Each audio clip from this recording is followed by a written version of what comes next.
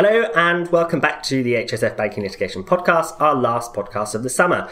David Barr here, and I am delighted to say that I'm joined as ever by Kerry Morgan, our Banking Lit pundit, aka our Banking Litigation PSL, and we have with us this month Dan Eziafulla, Senior Associate here in the banking team. Kerry, to kick us off, you've been looking at a couple of contractual construction cases. The first, correct me if I'm wrong, is a Court of Appeal decision looking at rectification in the context of a common mistake.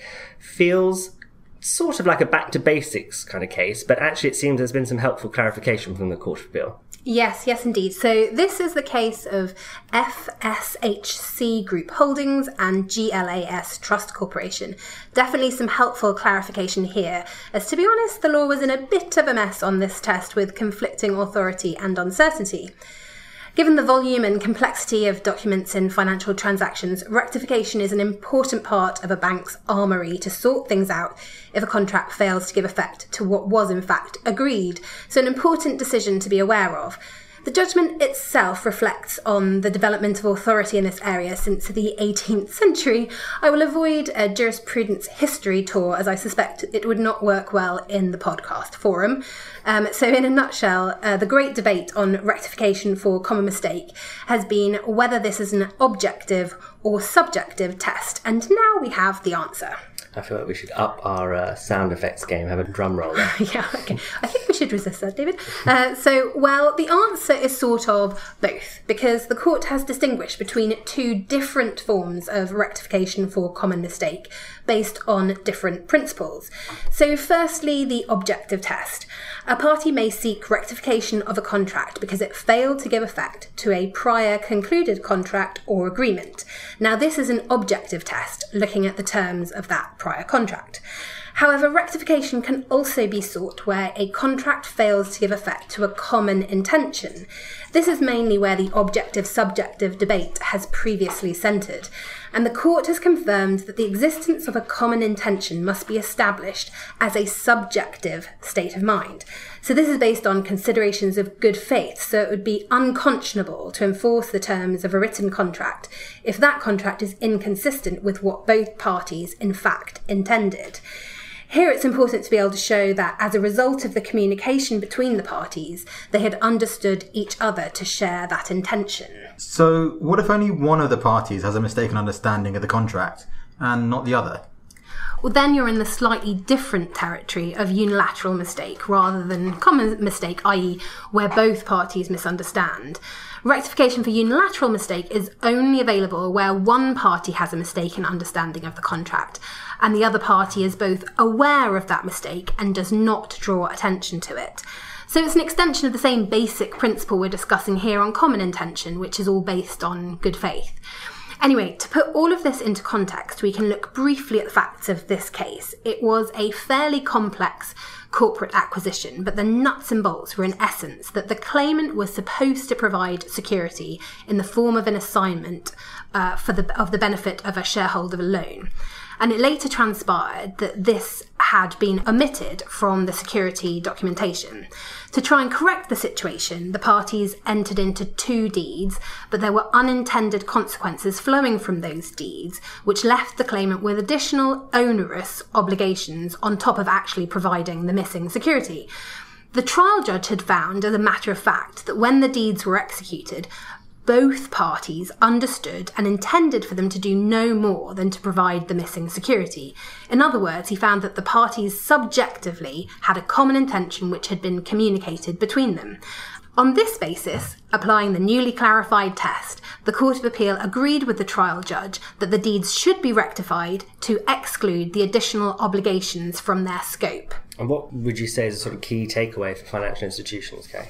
Well, it's possible for financial institutions to be on either side of a claim for rectification, depending on the fact pattern. And so the simple point really is just that the appellate court clarification of this test is likely to be welcomed by the sector, given the previous conflicting authority and uncertainty. And then I suppose secondly, unless there's an appeal to the Supreme Court, what this means in practice is that it will be more difficult to establish a claim for rectification for common mistake.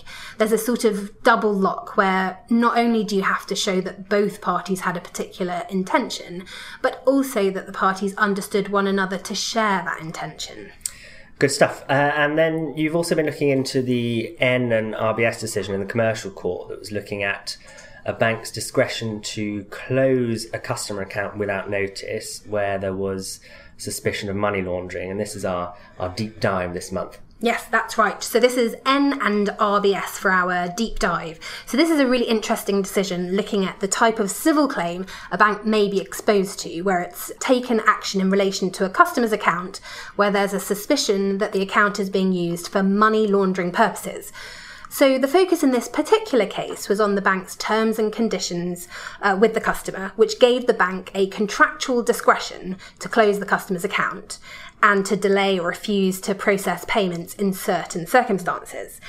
So just on the facts of this one, the bank's customer, who I'll refer to as N, was an authorised payment institution providing foreign exchange and payment services to its customers. N had a number of main accounts and client accounts with the bank. The bank suspected that several of N's own clients were involved in certain scams and that the victims had paid money into the sub-accounts at the bank. And so the bank froze several of those clients' sub-accounts and found that there had been commingling or mixing between the sub-accounts and the main accounts. So after the sub-accounts had been frozen, there was an attempted payment from one of the main accounts, which suggested that N's clients were trying to find a way around the freezing of the sub-accounts. At this point, the bank froze the main accounts and terminated its relationship with N immediately. So N brought proceedings against the bank, claiming breach of contract and negligence. So the result from the commercial court was that under the terms of the contract, the bank was entitled to terminate its relationship without notice in these circumstances, i.e. it had exercised its contractual discretion appropriately. What type of contractual discretion did the bank have? Because there seem to have been a lot of cases recently looking at the different forms of contractual discretion in financial documentation. Yeah, Dan, you're absolutely right. So there have been some really interesting cases in the past few years looking at contractual discretions. Broadly, the sliding scale goes from the absolute discretion of the bank at one end to the so-called Braganza duty somewhere in the middle through to the objective reasonableness at the other end. And sorry, can you just sort of take us through the substance of the Braganza duty again? Yeah, of course. So, what we mean by Braganza duty is that the decision maker must exercise its discretion in a way which is not arbitrary, capricious or irrational. So it's essentially importing public law principles into the exercise of a commercial party's contractual discretion. So since the financial crisis, we've seen quite a few examples of this principle being applied to scrutinise the exercise of a contractual discretion in a financial services context. And it's particularly interesting in our sector because the difference between the irrationality standard versus the objective reasonableness standard also pops up with the ISDA Master Agreement when looking at the contractual discretion of the non-defaulting party to determine closeout calculations. But anyway, if we think back to the spectrum of contractual discretions, the test of rationality is easier to satisfy than one of objective reasonableness, which means the decision maker will have generally a greater latitude in making its decision, with the court less likely to interfere. So coming back to the question of what type of discretion the court had? Oh yeah, so getting back on track. In N and RBS, the court didn't try to grapple with what precise standard the bank was required to meet under the terms of the contract. It simplified the exercise by saying the bank had in any event satisfied the standard of objective reasonableness, i.e. the higher standard. And in reaching this conclusion, the court made a detailed assessment of the various challenges to the exercise of the bank's discretion put forward by N. I don't really have time to go into them all here, but for more detail you can read our blog post, which is linked in the show notes. Do you want to pick out one challenge that you'd like to highlight? So one which struck me as being helpful for wider application was that the court rejected a particularly broad contention put forward by N, where N suggested that unless complicity or fraud is proved to have been carried out by the customer itself, closing the account without notice could never rationally be adopted by a bank. But on the facts of this case, the contract provided for without notice closure in quotation marks, exceptional circumstances, not where there's established complicity or fraud proved. So this argument was rejected by the court. So regrettably here, the court chose not to grapple with a number of other areas of interest from an anti-money laundering compliance perspective, which are raised by the case. For example, if ring fencing might be a permissible alternative to freezing an account, but I don't have time to discuss further here. So please see the blog post for this, which has some really excellent commentary on these issues by one of our CCI partners, Susanna Cogman. Helpful case, it seems, then, for banks who are faced with this dilemma. But as we move into one of our procedural developments that you've picked up on, Dan, you've got a striking judgment from the Supreme Court on the ability of non-parties to access court documents. Is that right? Yes, indeed, a very striking case. The first case I'm going to be looking at is Cape Intermediate Holdings and Dring. Now, this is definitely a really key procedural development for in-house lawyers at banks to be aware of. The case considered the rights of non-parties to litigation to access trial documents with the court's permission. So essentially looking at CPR 5.4c2. To just briefly look at the case's journey through the courts, the High Court had initially granted a very broad order, essentially giving the non-party access to the entirety of the paper trial bundle, as well as skeletons and transcripts. The Court of Appeal then reined this back in and said that the records of the court within the CPR provision would not normally include things like trial bundles, witness statements, expert reports, skeletons, written submissions or transcripts. But this decision has now been reversed by the Supreme Court, so now the default position is that the public should be allowed access not only to the parties' written submissions and arguments, but also to the documents which have been placed before the court and referred to during the hearing. So this isn't limited to what the judge has been asked to read or what he or she says they've read. This is just in case the judge forgot or ignored some important piece of information. So the upshot of all this is that it'll be easier for non-parties to access a much wider range of documents, which leads obviously to the potential danger here that non-parties will try to make use of this broader scope of access as a fishing expedition to find documents which might be helpful in other pieces of litigation. So that sounds to me like bad news from the perspective of parties who are commonly defendants to litigation, such as financial institutions or perhaps other big corporates. But non-parties, surely they still have to apply for permission, right? That's right. So the procedure is still the same and should hopefully provide the necessary safeguards against this sort of fishing for documents. When considering applications for non-parties, the court has to balance the potential value of the information in advancing the purpose of the open justice principle against any risk of harm in providing that information. And the courts also distinguish between clean copies of trial bundles, which it's said may be the simplest way of providing non-parties with access, and copies that contain markings or annotations. Disclosure of those won't be ordered without the consent of the person holding the bundle. So basically the range of documents available is wider, but the same gateway is in place for obtaining permission for access. Right, and we have a link again in the show notes to a blog on that. And then, Dan, you've got what seems like a fairly complex case on exclusive jurisdiction clauses. Can you sort of walk us through this decision? Yes, absolutely. Hopefully not too complex, but this is the decision of Gulf International Bank and Aldwood. And it looked at the power of an English court, which currently is obviously deemed an EU court, to stay proceedings in England, an EU member state currently, to give effect to an exclusive jurisdiction clause in favour of a non-EU court. And as you say, at first sight, it might look like it's a tricky one, but breaking it down, the first point to remember is that the recast Brussels regulation contains express powers for an EU court to stay its own proceedings in certain circumstances. Now, one of those circumstances is if another set of proceedings, which are identical or related, have already been started in a non-EU court.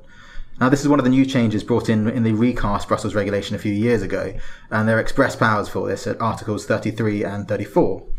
So, if there's an exclusive jurisdiction clause in favour of a non-EU court, and proceedings have been commenced in that court first in time, then an EU court has the power to stay its own proceedings. So far so good. But the question the court looked at in this case is what should happen if there's an exclusive jurisdiction clause in favour of the non-EU court, but those proceedings in the non-EU court haven't yet commenced.